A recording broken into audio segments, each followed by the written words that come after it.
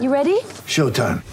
On May 3rd, summer starts with The Fall Guy. Let's do it later. Let's drink a spicy margarita. Make some bad decisions. Yes. Audiences are falling in love with the most entertaining film of the year. Fall Guy. Fall Guy? Fall Guy. That's what the poster said. See Ryan Gosling and Emily Blunt in the movie critics say exists to make you happy. Trying to make it out? Nope. Because I don't either. It's not what I'm into right now. What are you into? Talking. Yeah. The Fall Guy. Only in theaters May 3rd. Rated PG-13. It's a great football team with a lot of moral fiber and a lot of character, and they showed it.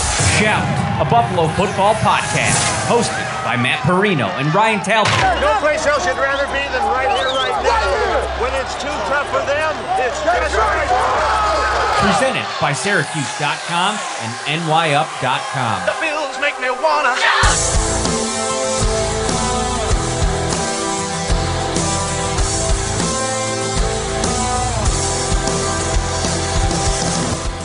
In the legendary words of Rick Rarick of YouTube fame, it's time to kick some tires and light some fires, Buffalo Bills fans, because we are going to get all up in it tonight. Little shout out to Rick. I saw your comment there. I thought no other way to start the show than that. This is Shout, a Buffalo Bills football podcast. We are 2 days away from the final preseason game. We're in the home stretch. And then Tuesday next week, final cutdowns. We're finally going to be able to sink our teeth into that 53-man roster just a little over a week before the Bills open the season against the Los Angeles Rams. He is Ryan Talbot. I'm Matt Perino. Like I mentioned, this is Shout, a Buffalo football podcast brought to you by Tops Friendly Markets, barbecues, tailgating, on a road trip to see your favorite team. Wherever the football season finds you, make sure to stop at Tops for the best deals in town, from fresh meat to locally grown produce. We have everything you need and so much more for mealtime, snack time, anytime. Tops at your table since 1962. And yes, Rick, we can see Mr. Talbot. The lighting situation has been fixed. It's beautiful to see you again. What's up, buddy? Hey, doing great. Yeah, the Bills Mafia guilted me into getting some ring lights here on vacation. So like a little mini desktop ring light, just something that I found at Walmart, and another clip one that I got at a Five Below. So I'm like, all right, I'm going to go double little desktop lights. Pretty soon, I think you're going to get requests saying turn them back off, though. But, you know, Bills Mafia made me feel like a real handsome man with all those requests to see my face. So here it is, live and in color. All right. Let's get into the thick of this. Let's lay out the show, first of all, Ryan. I want to talk about, several things. We're going to get into the Cody Ford trade, what it means for the team now, the offensive line's depth, why it happened, and then also what it means when we get down to 53-man cutdown here in a little less than a week. We're going to get into some trade candidates. Obviously, Ford was the first domino to fall. Are there other potential trades out there for Brandon Beane? We're going to get into that as well. And then we're going to start right here, and we're going to talk about our top 3 position battles that remain. And last week, we were going to do it a little bit interesting, Ryan. We're going to go through a bunch of position battles and talk about whether we thought they were kind of still going or whether we thought maybe one person had already kind of won it. But I want to focus in now as we're so close, and the Carolina Panthers are going to play their starters into the second quarter at least on Friday night. We're going to get a really good look at a lot of different players. Sean McDermott said most starters won't play. I imagine like Kaiir Elam will probably play, some of those fringe starter guys that are still kind of competing. But let's start with position battles that we're watching the closest over the next week. We're going to go through 3, maybe 4. Start us off, Ryan. Yeah, let's get started with defensive end. Obviously, we know that the starters in this scenario are Von Miller and Greg Rousseau, but who's going to be the number 3 guy? Who's going to be that first guy off the bench? And you look at the candidates, Matt, and you have players like AJ Epineza, Boogie Basham. We even were talking a little bit about Shaq Lawson, and then we at least want to give a little bit of love to Mike Love. Not that he's going to be in the discussion for that role, but they have so much talent. Who's going to be that third guy off the bench? And then we'll get started with you, Matt. First off, before we get there, let's shout out my guy, Bernardo Dietze from Brazil. Just found out he's going to be having a little girl. I saw it on Instagram recently. I met Bernardo last year. I did a story for him. You can find it on the website over at New York Upstate and Syracuse.com. Awesome friend of the show. awesome Bills fan. Gives out the shout out. Go Bills. Thank you for the super chat, Bernardo. Well, I can see a scenario where we get into the season and it ends up being Shaq Lawson, as crazy as that might seem to some people. But I think going into the season, the person that's going to be not only the first off the bench, but also probably the guy that gets the highest snap share of the three is going to be AJ Epinesa. I think they want to see the most from him. I think they want to put a lot on his plate. He's had a really, really good summer. And now you're going to see, hopefully, if you're the Bills, the fruits of the labor that he put in the offseason to get his body right, to come in motivated. I think throughout training camp, if you want to put those three in a bucket, AJ Epinesa was head and shoulders above the other three guys. Boogie Basham had the big splash play. And I do think that because of the role that he's going to play as probably that fourth guy, I think there's going to be a scenario too. I think maybe the better question is one of these guys going to get a game day inactive? I can see a situation where, depending on special teams and how that all lines up and how they use everybody, I could see them going in with all 5 defensive ends active on game day and just having Shaq Lawson available to them if maybe the younger guys aren't performing, especially in a big time game to start off against the Rams. Yeah, I think that's a fair assumption in terms of maybe all 5 guys. We've talked for years now about the fact that Sean McDermott loves rotating his defensive line, and especially at defensive end, keeping the guys fresh. You want to get Von Miller out there, obviously, as much as possible. But with 3 young guys and another veteran in Shaq Lawson, why not rotate them in certain game situations based on special teams? So that does make a lot of sense. And I'm going to agree with you. I'm going to go with AJ Epinesa in terms of being the first guy off the bench. He's had his moments at training camp. And you know, I think we were pretty fair on Epinesa on days there where he really was shining the brightest. Some of those days were days where they weren't in pads. So we kind of said it with a little bit of caution, but he stepped up his game. He deserves that opportunity to be the first man off the bench at defensive end for this roster. We've seen him flash. We need to see, we don't need to see that flash, that Miami game over the course of a 17-game season. We just need to see some consistent play from AJ Epinesa. I think that's the one thing that the Bills want to see. We know how fast he is in terms of when the ball is snapped. He was number 1 in the league last year based on players that played something like 150 snaps. But what about the pass rush arsenal? What about the pass moves? Can he get to the quarterback, take down the quarterback? That's what they're going to be looking for in terms of the first guy off the bench, Matt. Yeah, and D. Anderson over on YouTube, he makes a great point. Didn't AJ have a decent offseason last year too? And does it for sure translate? I think that's a fair question, but I think where maybe the excitement level should come from, if you're a Bills fan hoping or being a little bit more optimistic for Epinesa this year, is he wasn't rushing potentially with Von Miller last year. He didn't spend a summer in a locker room with Von Miller last year. And he probably learned a lot. There's a lot that he probably threw out from last season that he's kind of flushing and kind of resetting for, this year. And I don't think he was as strong in training camp, nearly as strong in training camp last year as he was this year. So I think that has to give you a little bit of hope at least. And again, with the addition of Von Miller, like, these are minor problems. Like, if Epinesa does not flash this year, right? And if he's somebody that you got to kind of put on the back burner and maybe even think about what are the plans if he turns into Cody Ford this coming off season, I think you're in a situation where it's not as glaring of a problem because you signed Von, but also because you have Shaq Lawson and other guys that you're probably going to be able to get Mike Love back on your practice squad. There's serviceable parts behind what you've added, and that's a superstar Miller. Yeah, it does not translate for sure. That's a very fair argument to be had. But I think there's 2 disruptors on this defensive line, and Von Miller and Ed Oliver, obviously the defensive tackle position. And I think those 2 guys alone are going to do a lot of damage for this defense and defensive line specifically. So if you can get a Greg Rousseau to step up his game, look out all opposition. But then in terms of the guys off the bench, Epinesa deserves that first crack at it and showing that he can be a difference maker as well. I'm going to go to my big position battle that I'm watching, and that comes down to a late riser, and that is Quintin Morris, tight end, started for the Bills last week, and I think he's kind of surpassed Tommy Sweeney, or at least he's kind of in line with what Tommy Sweeney brings. I don't think we should downplay the experience that Sweeney has in this offense, but I think the Bills really like Quintin Morris, and I think that the specific matchup now, the position battle, is Morris against OJ Howard. And OJ Howard's in a situation where he's underperformed to this point, right? I think that that's fair enough to say. You could have any expectation that you want of OJ Howard coming in here, former first-round draft pick. All of the narratives that people kind of conjured up when the Bills signed him. I get wanting to see the height of what he could possibly be. I don't think anybody that's being realistic ever thought he was coming in here as that player.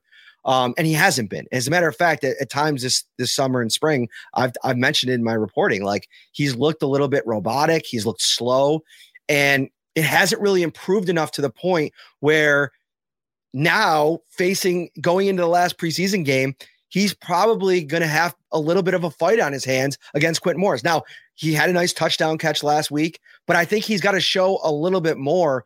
Unless there's something happening behind the scenes and there's faith there, I really think Quintin Morris, they like him a lot. Yeah, if there was one player that I swung on and missed, it would be OJ Howard. I thought that the Bills were going to run a lot of 2 tight end sets, and he was going to benefit from having Dawson Knox and all those receivers out there. His camp was unimpressive. He did not show much during training camp. The athleticism was not on display in terms of what the Buccaneers thought they were getting for him years ago when they drafted him in the first round. Injuries have taken their toll on him. And now it kind of has opened the door for these other tight end options, specifically Quintin Morris. Morris is someone that has blocked well in the preseason. He has more athleticism at this point in his career than OJ Howard, in my opinion. We saw him make a nice catch down the field, despite having his face mask grabbed at one point. So in the preseason, that is in the first game. So I think there's a chance for Quintin Morris to make this team. To Howard's credit, he's caught every ball thrown his way in the preseason at 3 catches in the last game, a touchdown included in that, where he was able to use his frame and size to catch that touchdown. I think he's had some notable blocks in the preseason too, that maybe when the team goes back and watches the film the next day or that night, they say, okay, well, he might not be making an impact, that being Howard as a receiver, but we like what he's doing in terms of run blocking. We like that he's opening this lane for Singletary or Moss or Cook. And that might end up being what lands him on this roster. But the fact that we're sitting here, Matt, in late August talking about OJ Howard potentially not being on this team, it kind of says it all in terms of what his summer has been like here with the Bills. Listen, I don't think, like, to your point, I don't think you're necessarily wrong yet. Like, I don't think that we haven't even seen it in the season yet. We haven't seen a game where Dawson Knox was in there running as the number 1 and an opportunity to see what it looks like with OJ Howard in there. Has he had a bad summer?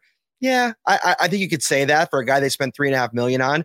And oh, by the way, side note, there was some reports out there about OJ Howard being a cut candidate for the Bills. Well, and there being some potential savings there if the Bills cut him. There is no savings. There's almost $3+ million in dead cap if the Bills cut him. 2.5 this year, as Sal Capaccio from WGR 550 pointed out, and then I think it's like 600,000 next year in dead cap if the Bills move on. Now, you do save the $2 million if you trade him and get that money off the books, because there's a little bit of a guarantee there that you'd have to kind of be responsible for, depending on what a team wants to take on, all that kind of stuff. But I think that make sure clarifying that point is important. This isn't a situation where they're going to cut an OJ Howard and eat $3 million. That's just, could they? Sure. Has he been that bad this summer? I would not go that far. No, I agree with that. It's not a cut candidate. It's more of a, can you trade him? And even in the article that we'll get to here in a little bit, where I had him as a trade candidate, I said I think he's still more likely on this roster on opening day than not at this point in time, despite there being an up and down and mostly down summer. All right, I'm going to give you the tiebreaker here, Ryan Talbot. Not the tiebreaker, but the final say on the third position battle. And I want to mention one that's not really a position battle, but one that I want to talk about. Let's see where you go here. What's number 3? Oh, there's a few that I was thinking about going with, but you know what? I'm going to go with Jake Kumerow and Isaiah Hodgins. And let me start out by saying I think there is a scenario where both of these players make this roster. So this is not necessarily. Can I throw something out there just sure. To be so we can set this up so we can conversate back and forth? I don't think there's a scenario where both of them make it. But okay, continue. Yeah, I still think there is a scenario where the Bills go wide receiver heavy.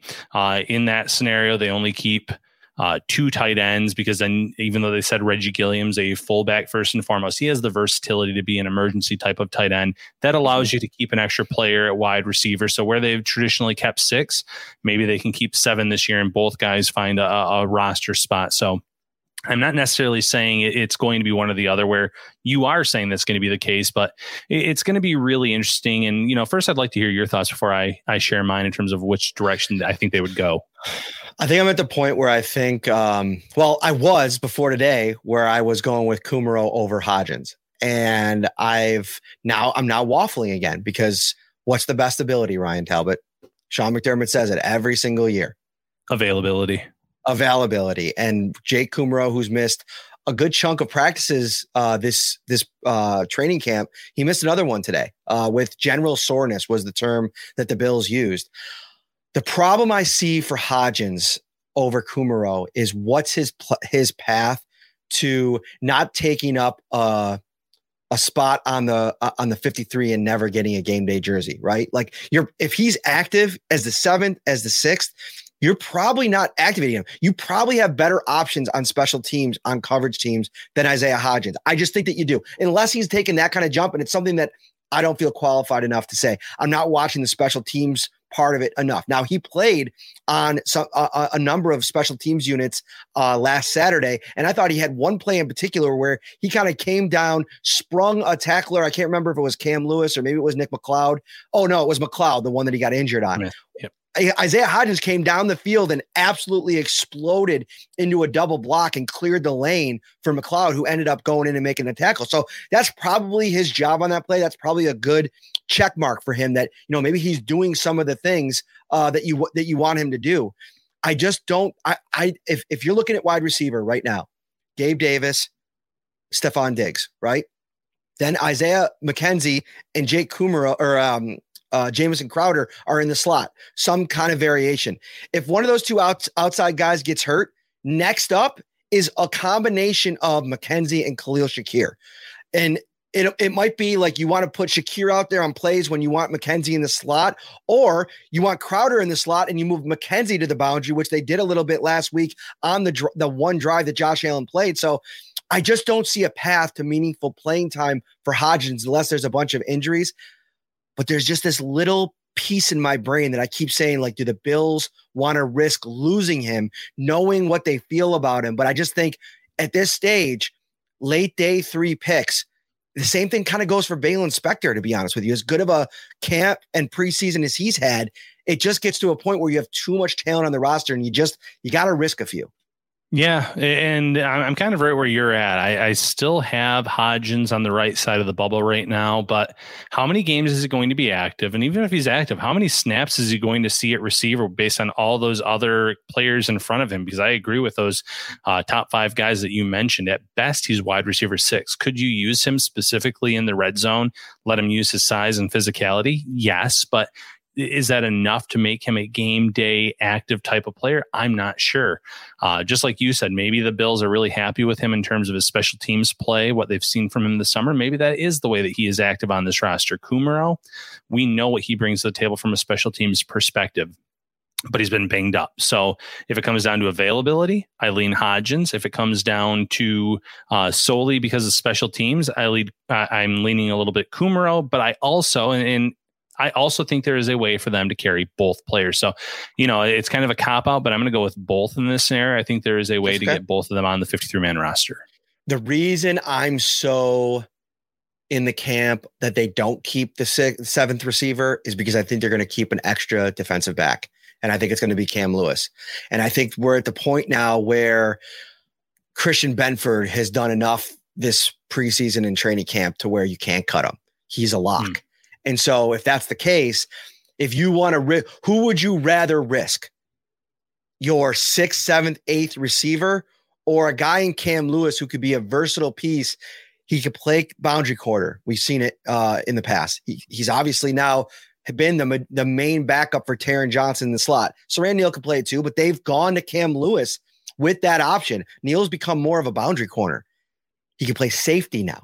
Like wild versatility for Cam Lewis. They're throwing him out there just to see what he can kind of do at different spots. So I'm more in the camp of them trying to keep Cam Lewis, because I think Cam Lewis, if you're ranking players, we did this exercise a couple weeks ago, what teams are looking at this Bills roster and ranking the potential guys that are in that cut pool, I guarantee you the majority of NFL teams have Cam Lewis at the top, because cornerbacks are so hard to find in this league, versatile corners, and can play some safety and can play on special teams.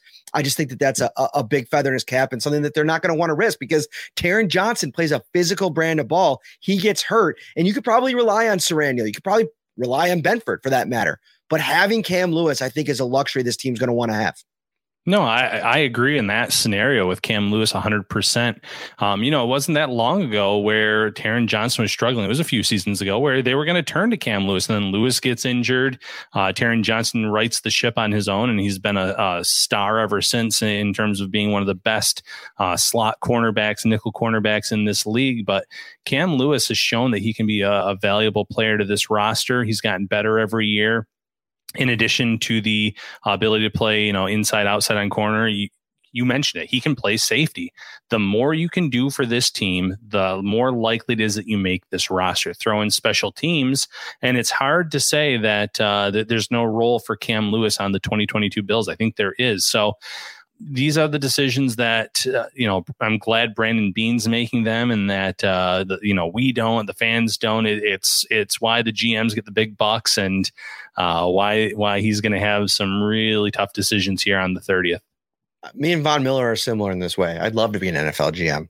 I crush it in Madden franchise mode. I've built several elite dynasties in my time, Ryan Talbot. So speak for yourself.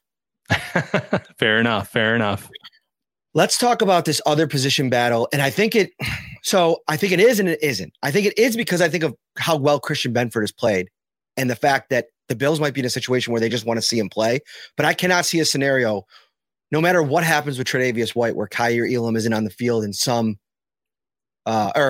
capacity when they start. Is this a position battle? Has Christian Benford done enough to kind of keep it going, or is this something where we get to the regular season and he's in a strictly depth role, or do they rotate? I think that Elam plays the bulk between those two players specifically in terms of snaps, and Benford starts as a rotational guy. As the year goes on, could that change in terms of the snap counts for both players? Yeah, because obviously you factor White into the equation, whether it's week 1, week 4, whenever he comes back. They still have Dane Jackson that they like a lot too. So, and then Benford, if he keeps impressing when he gets his opportunities, it's going to be hard to keep him off the field. But I think that Elam deserves that benefit. He deserves that chance to be to play those meaningful reps out of the gate because of the fact that he's flashed at times this summer. He is their first round pick. I don't think that Brandon Beane would go away from a player just because it would make him. I don't want to say it would make him look wrong for going with Elam in the first round and then Benford late. You didn't know what you're getting from a small school guy in terms of the progress that he's shown in this one summer. But I think that Elam, you drafted him with a specific role in mind out of the gate for him, knowing that cornerback has been an issue. He's had to learn some new techniques this summer. That's part of the growing process for him. He can be overly physical at times, and that can lead to flags, and that will affect his snap count in season if that takes place. But right now, I don't consider it a roster battle. I think that Elam, especially early on this year, plays a lot more reps than a guy like Benford. Reps are important, Ryan. They're important every single day. You wake up, you drink some coffee, you have some breakfast, you head over to valuehomecenter.com. It's a great place to go to. And, they have a lot going on there. They're your hometown team, and going on right now. It's your last chance to stock up on summer outdoor essentials. Shop outdoor furniture, fire pits, tables, grills, garden tools, and outdoor decor. Head over to their website, check out the current ad right now. It's also the end of the season clearance sale. Save $7 instantly on Valspar Integrity Exterior Paint, $5 on Valspar True Basics Exterior Self-Priming Paint. Value Home Centers, the best. Speaking of the best, the sizzle of the grill, popping open a refreshing drink, crowds cheering for their favorite team. Ryan Talbot, I love the sound effects that you're giving us. These are the beautiful sounds of football season. And Tops is right there with you, from fresh meat to locally grown produce. Tops has everything you need and so much more. Tops, at your barbecues since 1962.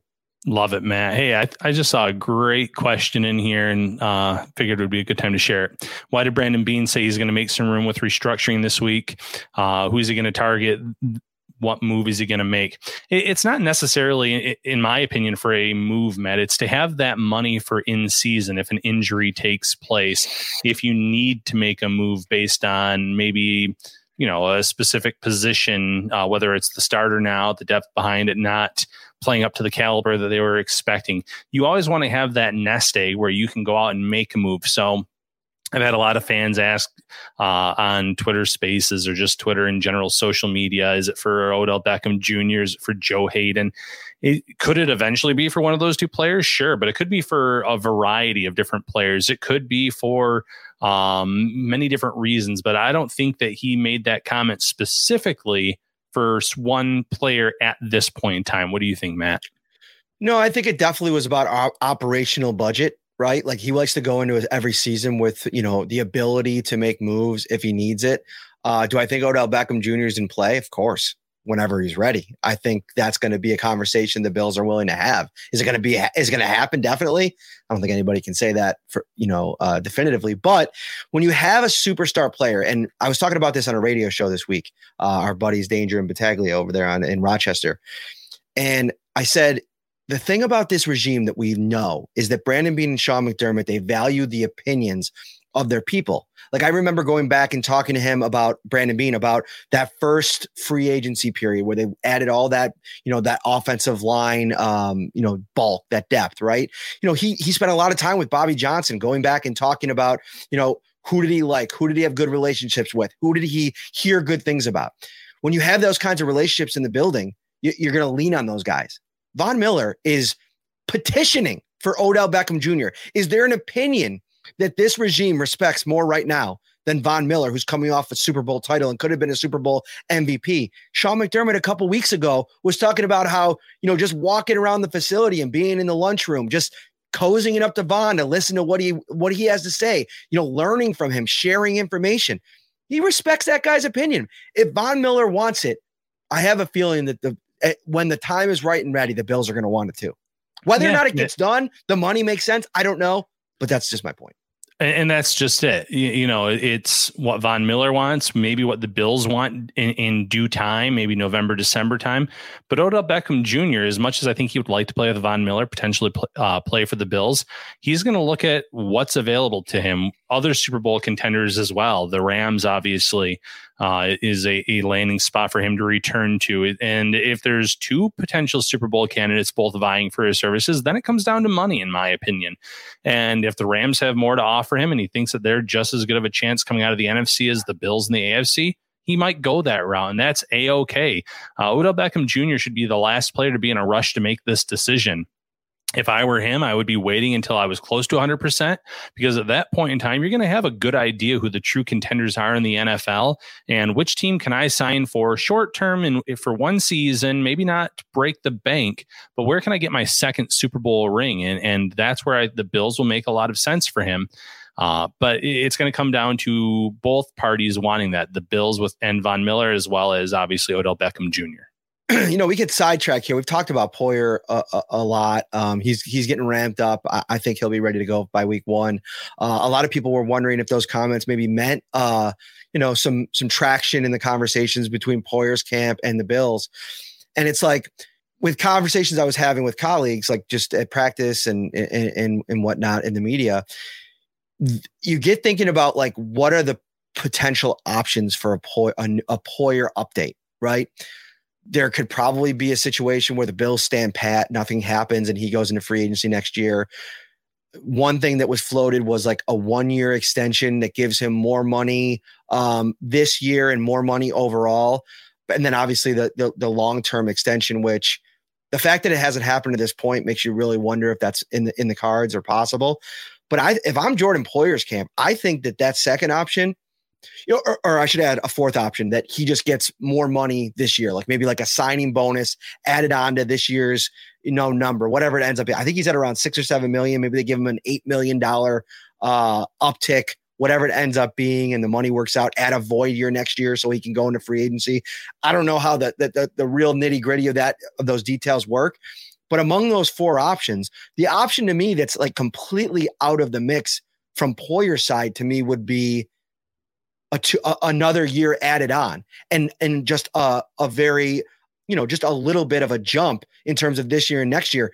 I think he wants one more big bite of the apple. That wouldn't make a ton of sense from his side to go then. Now you don't really get to go into free agency until you're 33 and you just have to do another kind of up it up again deal, which he just did a couple of years ago that he was obviously unsatisfied with. Yeah, I agree with you completely. He wants one big payday coming off of an all-pro year. So maybe the Bills, like you said, can satisfy him this year, throw some extra money his way, and let him hit free agency. The Bills could still maybe vie for him in free agency. But he's earned the right to test the market and maybe go to a team that will pay him more. Maybe there won't be a Super Bowl contender. Maybe it will be a team that's looking for safety help and could be in the mix at the end of next season. But it's hard to justify a long-term deal here in Buffalo when you already have so much money tied into a lot of other quality players and there's so many young guys coming up on the horizon that are going to need new deals as well. It's just part of the game that is unfortunate. You can't keep everyone. But obviously, I think Poyer wants to be here this year to contend for a Super Bowl, get that ring potentially, and then maybe get that one last big contract somewhere else. Because as you said, if you just add one more year, he's hurting that potential because as you get into those 32, 33 years old, unless you're a premier pass rusher, unless you're a quarterback that somehow hits the market around that age, you're generally not going to be breaking the bank, especially a position like safety where you depend on your athleticism and things like that. So I'd like to think there's going to be a happy medium. Brandon Beane said there wasn't really anything new there in terms of contract talks, but in terms of where it's been the last time that he's talked with Drew Rosenhaus, we might not know where that is. Maybe they've made substantial progress, but he just said there's nothing new to report based on the last time he's had contract talks. So something to monitor nonetheless. Shout, a Buffalo football podcast hosted by Matt Perino and Ryan Talbot. Get ready for the greatest roast of all time, the Roast of Tom Brady, a Netflix live event happening May 5th.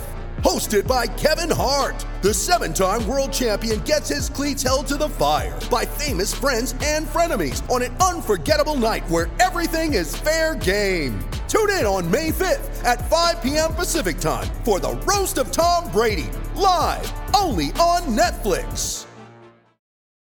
I'm going to take my lumps. I'm going to take it on the chin from a few commenters that made sure to let me know that my big summer take absolutely flatlined this week when the Bills traded Cody Ford.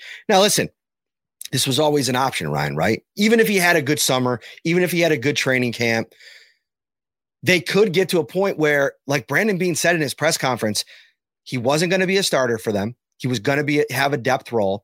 And he doesn't have versatility to play a tackle anymore. He hasn't played there as a rookie. So if you're Brandon Beane sitting there and his camp is telling you that he wants to be a starter, it just makes sense to recoup some kind of deal. Because what recent scenario did we see, Ryan, where the Bills had somebody that wanted to be a starter, they took that job away from him, and then it became so much of a problem that they released him? Yeah, no, I agree completely. And what was that? What was it? That was a question. Oh, off the top of my head, I'm struggling here. 2 years ago. Oh, wow. Yeah. Oh, okay. I'm on the line. I'm in vacation mode, That's all right. I'm going to give you a second. I'm going to let the comments catch up. Let's see if somebody can get it before Ryan Talbot. All right, lay it out for me one more time, because it broke up for a little bit in between when you were talking there on my end. So a recent example of a player that thought he was a starter, the Bills decided he wasn't, and it deteriorated so much so quickly that the Bills just cut him. Quentin Spain, yeah. Yeah. Mark Stulowski. Way to go, buddy. Jeremy Barnes as well. Big time. It's all right. First of all, you don't have to. I put you in a bad spot there because I should have read your eyes. I did to you what people do to me all the time. You're like, you're not listening to Matt. You weren't listening to me because you were reading looking for questions. I get it. And people yell at me all the time. I'm not going to yell at you. because I know that you were just doing your best to produce this show while we were live. I appreciate you, Ryan Talbot.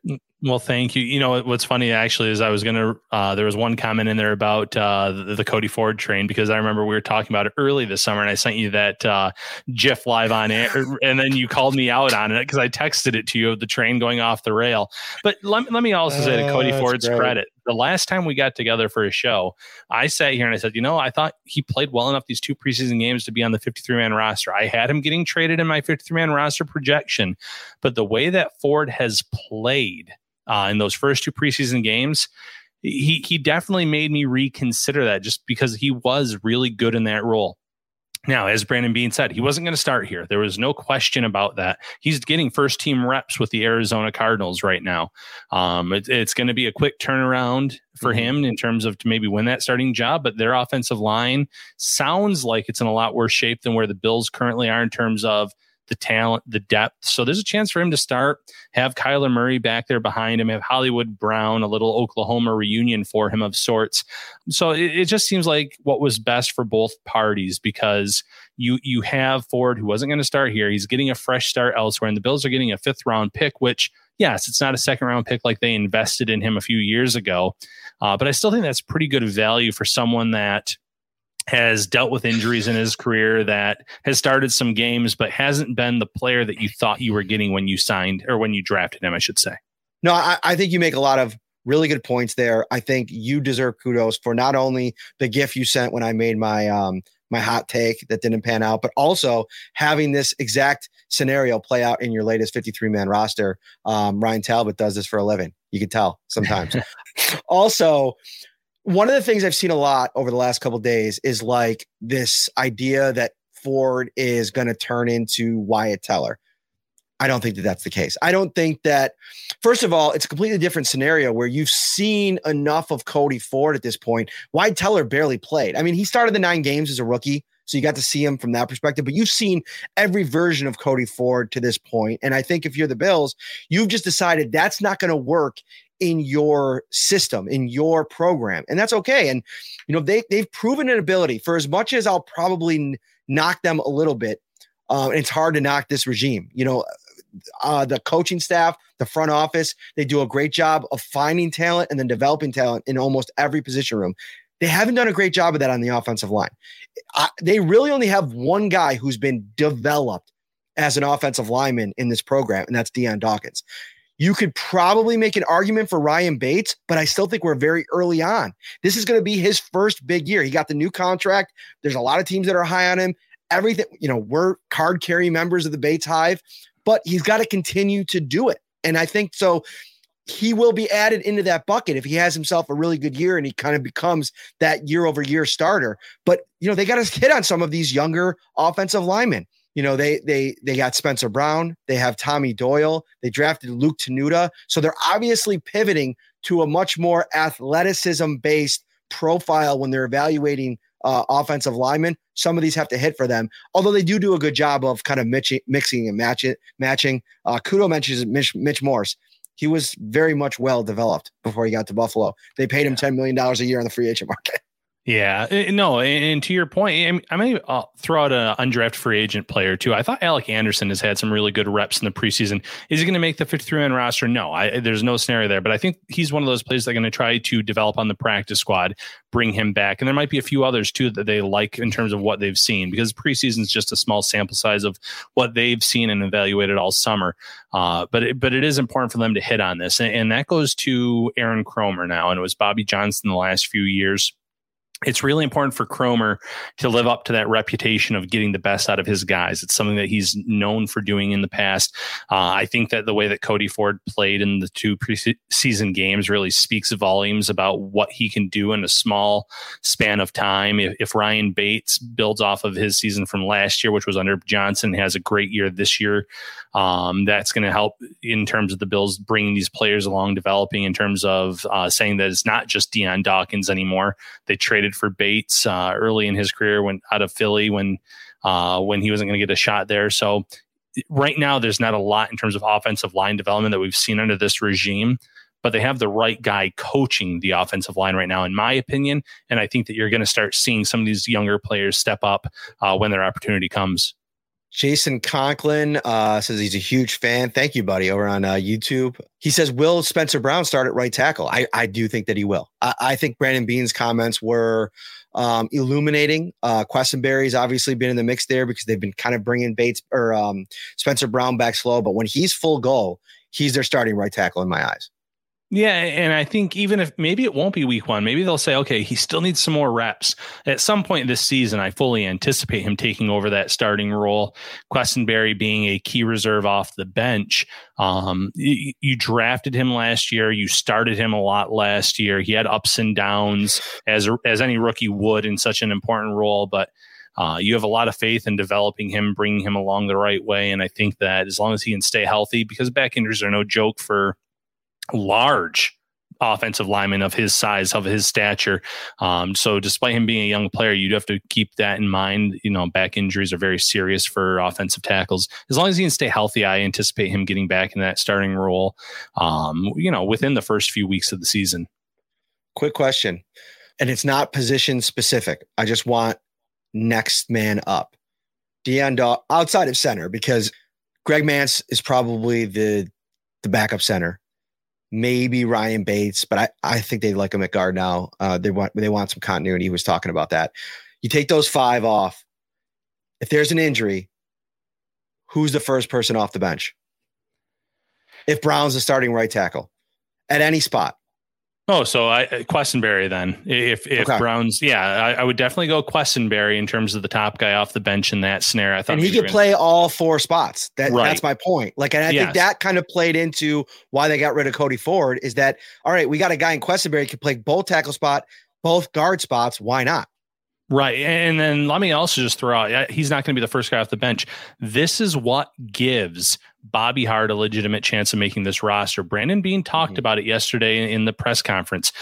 They feel like he can play 4 different spots in this offensive line. And he said, sometimes the fans are going to call out Hart based on clips that they've seen or certain specific plays, but they like what they've seen from him at times at tackle. But more specifically at guard this summer, he's done a really good job in this system.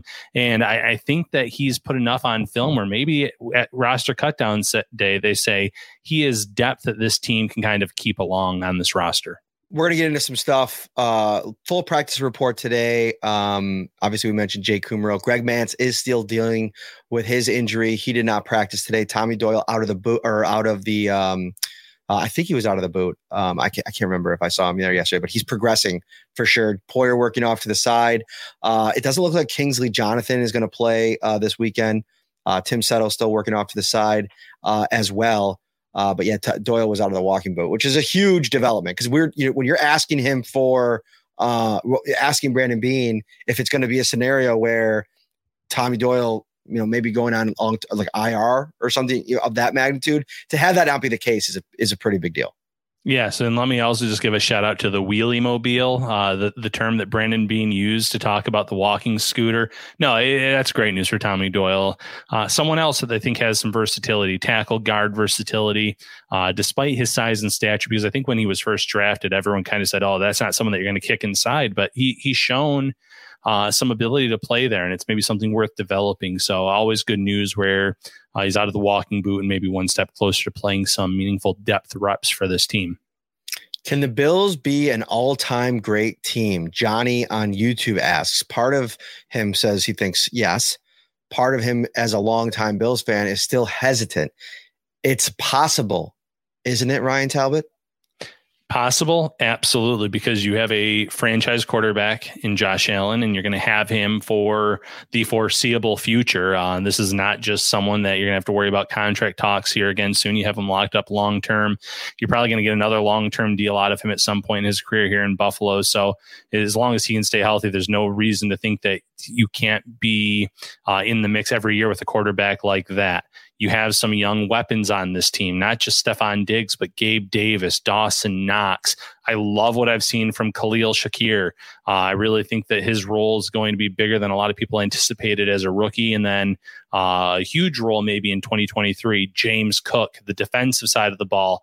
You have Trey White. Obviously, we talked maybe you're not going to have Poyer long term, but you still have Hyde for a little while. You have a lot of young cornerbacks in the mix, 2 good linebackers, and there's going to be discussion about Edmonds in terms of his contract, and then some really good young players on the defensive line. If one of those young defensive ends steps up this year and can consistently play at a high level, then I think that, yes, this can be a all-time great team, but you also have to remember you have guys like Von Miller who are here for the short term, guys like Micah Hyde, who has, I still think he has a lot of good football left in him, but he's getting a little bit older in terms of some of these position players that the Bills have. So you're going to always have really talented players going out the door, but the young core that this team has, yes, the potential is there.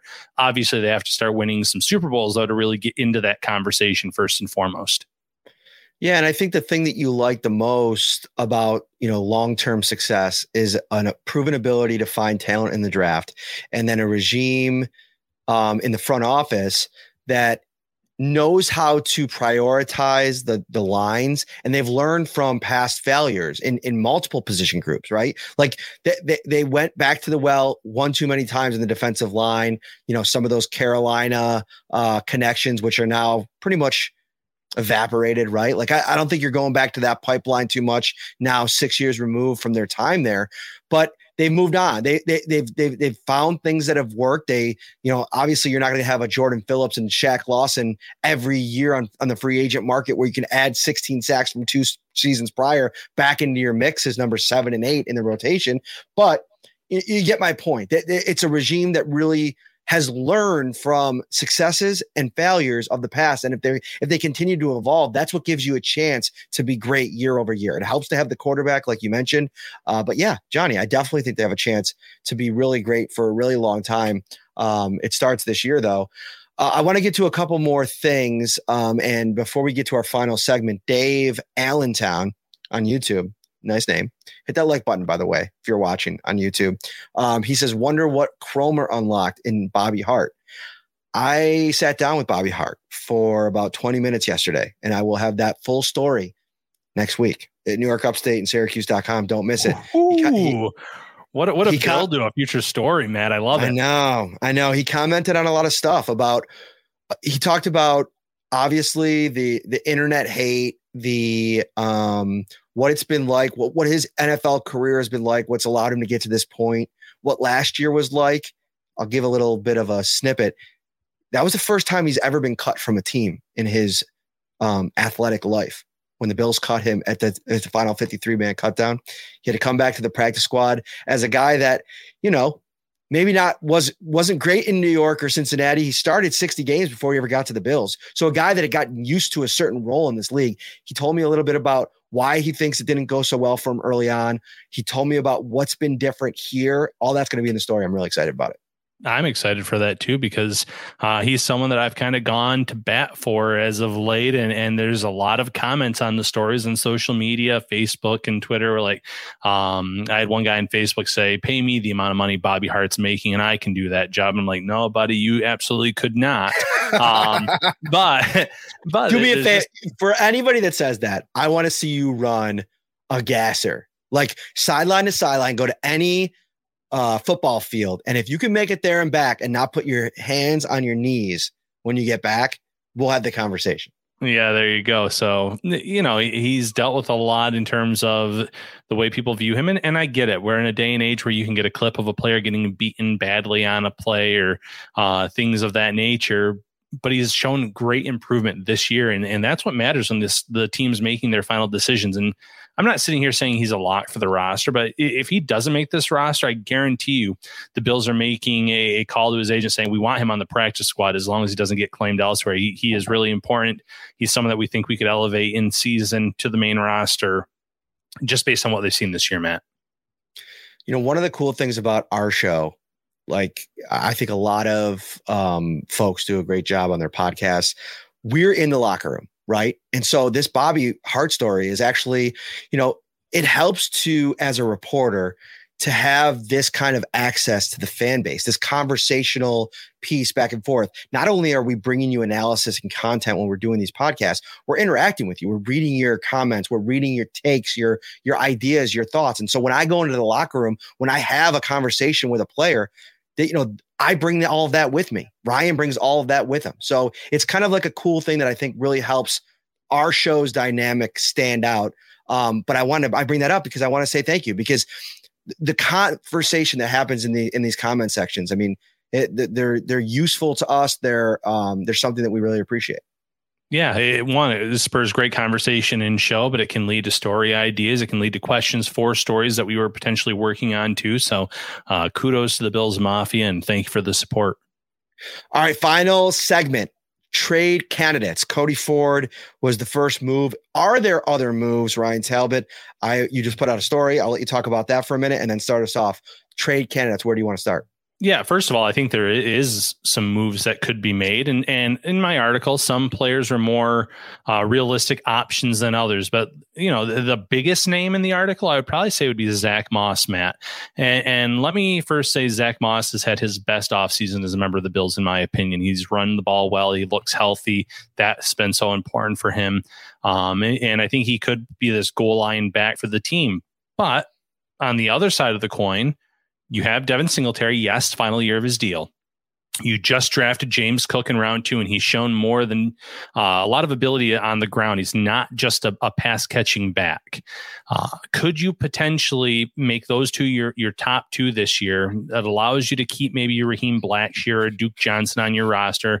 There's been a lot of Blackshear fans I've noticed on social media after these past 2 games, like we've seen with other backs in the preseason, but I think Blackshear is someone that they'll at least try to get on the practice squad quickly if he does not make this roster.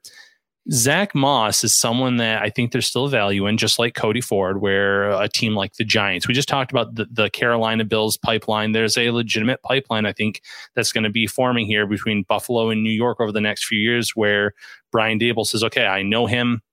I'm familiar with him. Joe Shane says the same thing. I drafted him, or I brought him in as an undrafted free agent, or I was there when the Bills did that, and we want to bring him in. Zach Moss could realistically be running back number 2 on that team behind Saquon Barkley. Another former Bill, Antonio Williams, is in the mix for that job. Not saying that he wouldn't be good enough to do that, but he's someone. OJ Howard, we've talked about. He's not been great. If you want to get out of that contract without all the dead cap, the trade is the only scenario there.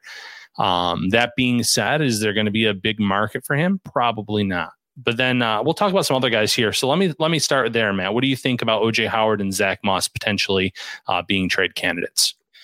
So the thing for Moss, where I'm a little bit hesitant to put him in this group, is that I think he's the 2023 plan, right? Like I don't think you're going into that season on unknowingly what's going to happen with Devin Singletary.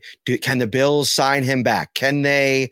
Do they want to sign him back? If he's out of the picture, sure, the Bills can kind of run it back the way they have the last couple of years and just spend draft capital, day 2, day 3 draft capital on a running back, hand the keys over to James Cook and move on.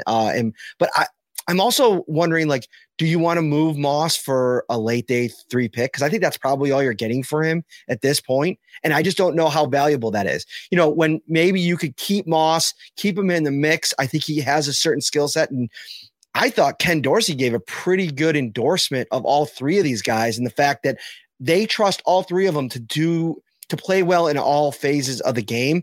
And I think that with Moss and Singletary, we've seen their inability to stay healthy. It would come down to some serious love for Raheem Blackshear. And listen, that wouldn't be crazy. Like I like Blackshear just as much as anybody else. I wrote about him after the game over the weekend. If it happened, it would not be crazy in the slightest. But I do think Zach Moss ends up staying. I just don't know if the market will materialize for a juicy enough offer for the Bills to want to move on. And I think that's fair. And I did point out in the article, I think that the case of Moss and OJ Howard, more likely they'll be on the roster than not.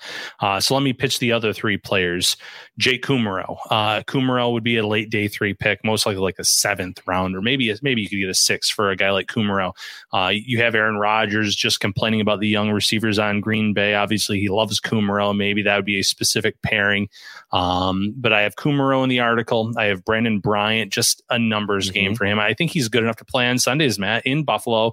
It's just that they have 4 really good defensive tackles in front of him. And if you're worried about potentially losing him, it'd be better to get any kind of pick for him whatsoever.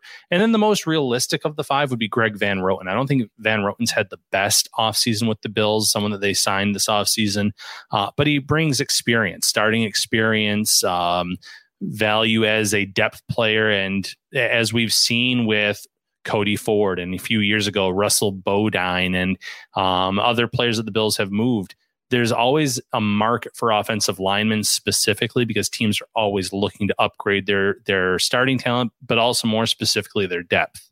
Great setup here and a lot to kind of chew into. First of all, with Kumerow, I go back and forth. I do think that there's value. You bring up the Green Bay factor, but the Bills cut him last year. He went to New Orleans. He never saw the field. Right. I mean, I don't think he was ever active on game day. So, and that was for a team that just wasn't that good. They had a lot of injuries at the receiver position. And so I don't know if there's a situation that he can go into where a team is giving up a valuable asset, more than like a 7th round pick. And again, how many of those do you want to kind of accumulate? Maybe Brandon Beane wants 3 or 4 more. Who knows? Although you're going to end up cutting those guys next year around this time because you can't roster all these draft picks. So for me, Kumerow doesn't really fit the mix. I think Van Roten is interesting because he started games in this league. He can play multiple positions. If you can add another 5th from Van Roten and you're going to cut him, sign me up. Because right now he's on the outside looking in, unless you're going to keep 10 offensive linemen. Right now, if you keep 9, which I think is where I'm going to land on my 53-man roster, you got your starting 5, Spencer Brown, Ryan Bates, Mitch Morse, Roger Saffold, and Deion Dawkins. Then you have backups, David Quessenberry and Greg Mance right off the top, Tommy Doyle, and I think Bobby Hart is making this team over Greg Van Roten. Now, maybe they like Van Roten's versatility to play all 3 interior positions. He could play center, but I think if you have Greg Mance and in an emergency, you could put Ryan Bates back there. So Van Roten's an interesting one. Again, that'll be an interesting conversation. What was the 3rd one? Brandon Bryant. So Brandon Bryant's really interesting one. I'm also kind of toying with okay, there's a bunch of different things flying through my brain when it comes to what that 52nd and 53rd person's going to be on this roster. Cam Lewis, Brandon Bryant, Balen Spector, Andre Smith. If it came down to those 3 guys, right, for the 53rd spot, I'm not saying it's going to, but let's just say in a hypothetical, it does. Let's power rank them. I'm going to power rank Cam Lewis, Brandon Bryant, Balen Spector, Andre Smith, whoever you want to put there. I think the Bills are going to cut Smith because he's out for 6 weeks and they can kind of figure that out after the fact. But what would you do with that power ranking? Well, Cam Lewis, first and foremost, is number 1. Andre Smith, because of the suspension, I'm thinking that you could actually get him on. I don't know if you have to make a move to put him right on the suspension. Yeah, we got to find that out. Because that's something that we've been talking about. Right. And even if not, you could do the handshake deal and then you have him on your roster for the first 6 weeks and you have a chance to figure that out. And because he's such a core special teams player, I'd probably play him at number 2 in that scenario, just because I think that you can get him over there without the risk of losing anyone. Like I said, the veteran handshake deals where we're bringing you back tomorrow and you get a little bit of a boost because of it. It's worked out the last few years. So I'd put him 2, Brandon Bryant 3, and then Spector 4. I know Spector has a big following, but again, day 3 pick. It's a linebacker position. The Bills generally play with 2 base linebackers on the field. That's not to say that they wouldn't try to get him on the practice squad. They absolutely would. But we've seen them lose some late day 3 picks already. We've seen them lose some undrafted free agents that they would probably have liked to have kept on the practice squad in the past. And this is just what happens when you have a Super Bowl caliber roster, Matt. No, I just think it's a fun conversation to have about how things kind of all set up here. And there's going to be those decisions are going to be happening, or those conversations are going to be happening at One Bills Drive as they kind of get towards this cut down day. And it was a fun week of practice. There was some intensity out there today. Josh Allen and that first team making some plays. But it really, I do think there might be a job won or lost on Friday when the Bills play in Carolina. Yeah, I agree. I think that 52nd and 53rd spot is up for grabs. Obviously, linebacker, defensive tackle, cornerback, they're all going to be weighted differently. Cornerback, I think, at the top of that list. But if one of those players from that list that we just mentioned, or someone that we didn't discuss that is on firmly on the bubble, has a great game, they might play their way onto this 53-man roster, Matt. You guys did a great job tonight. Hats off to all of you for coming in here and making this super fun. Shout Buffalo Football Podcast is brought to you by Tops Friendly Markets, your neighborhood store. From your child's first birthday party to your holiday feast, Sunday football to backyard barbecues, and every meal in between, Tops is proud to have been at your table for the last 60 years and looks forward to 60 more. Tops at your table since 1962. We will be back on Friday night. I will be dropping my official 53-man roster projection right after the game. It's going to be fresh, hot off the presses. And then we're going to go live, talk all about it and the big performances in Carolina. For Ryan Talbot, I'm Matt Perino. See you guys on Friday. Shout, a Buffalo football podcast hosted by Matt Perino and Ryan Talbot.